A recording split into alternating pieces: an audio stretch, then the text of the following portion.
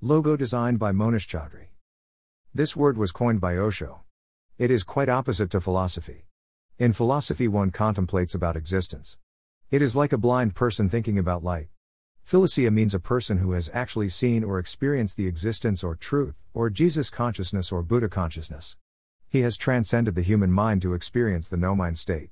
Even if a glimpse is sufficient to begin learning about inner secrets of the existence. Because unless one gets a glimpse, how he or she is going to further explore it? It will be just like searching for a door in a dark room which has only walls on all sides. The door is experience of existence and wall is thinking about it, while the life is that room. Our being is very small compared to the mind, including conscious and subconscious part. Here no mind state is the part of superconsciousness which is sometimes also included in definition of mind. Actually it is beyond it, and its path is from being and not from mind. A story from Panchtantra was told to children, in their childhood, in India by elders, but the secret in the story is so subtle that even the storyteller do not understand its deeper meaning, but as a custom it is told. It is told so that when one of the child will experience the existence or truth, he will understand its deeper meaning automatically, and it will be helpful for him to understand the phases he has undergone or experienced in the journey. It will also help him/her guide the basic requirements needed for being a qualified master in Philosia. No basic education is required to achieve this master's qualification, but any degree or Ph.D. is helpful to better understand and transfer it among highly qualified and educated persons so that they can practically apply it in solving real-life problems or to fulfill social needs of the generations or prepare well for future generations. Here is the link: http://www.talesofpankatantra.com/the cunning hare and the witless lion. Or as follows. It is a story of a lion, the king, in a forest. All the resident animals of the forest have to live in constant stress, and any time the lion can attack on anyone. So they all assemble to solve the problem so that they can live peacefully.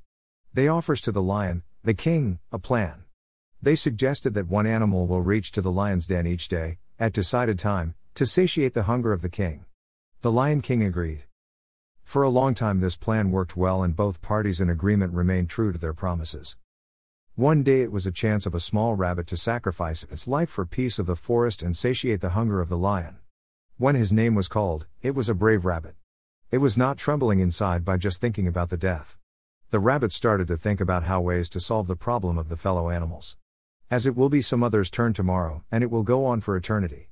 It was decided by the rabbit that when life is at stake, then why not take a chance to let all other animals get rid of this lion forever? On the way to the lion's den the rabbit saw a well, and when looking inside it saw its image in still water. Suddenly the rabbit got the idea and deliberately became late while keeping an eye on the lion from far away. The hungry lion became angry and moving here and there, thinking about the future of animals of the forest as punishment for breaking the promise.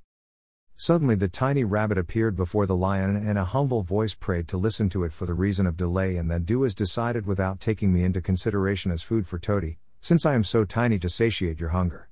The lion nodded in agreement and became eager to really listen carefully. The rabbit informed that in the way there was a far stronger lion on the way and stopped it to challenge you. But I insisted for a fight with you, only then I will assume supremacy. So please come with me and accept the challenge. The lion went with this rabbit to the well, and rabbit introduced the well with still water as den of the challenging lion.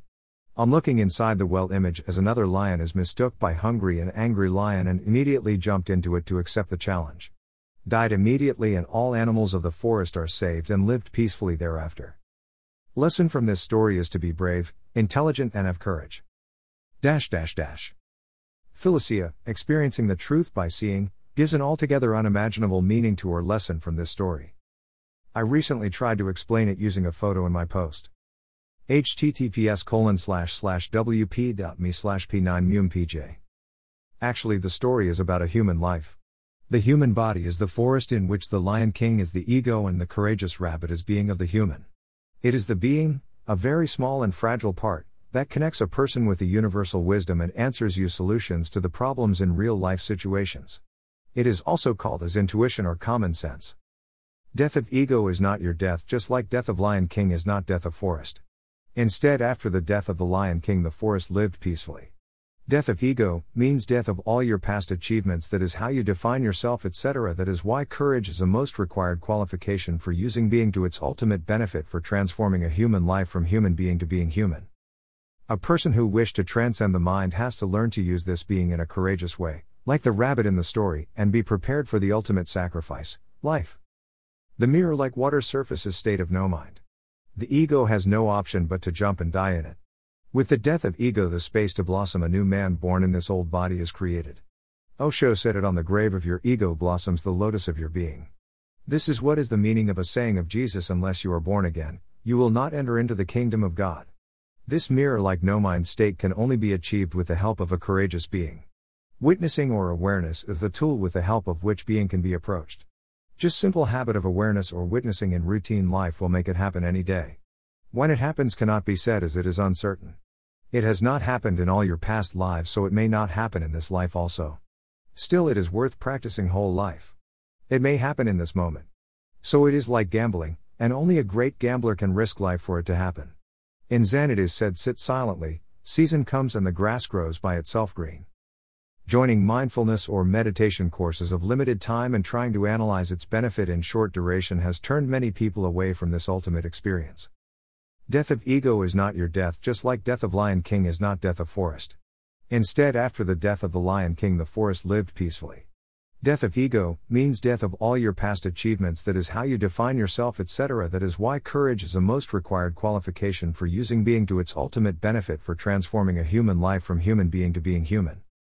Suggested reading: https://www.osho.com/ioshu/library/read book/online library Philosophy Philosophia Truth 894 FB 7-61A P = 57311871 C266 K1 D5 CF 1830 E7 B532 DC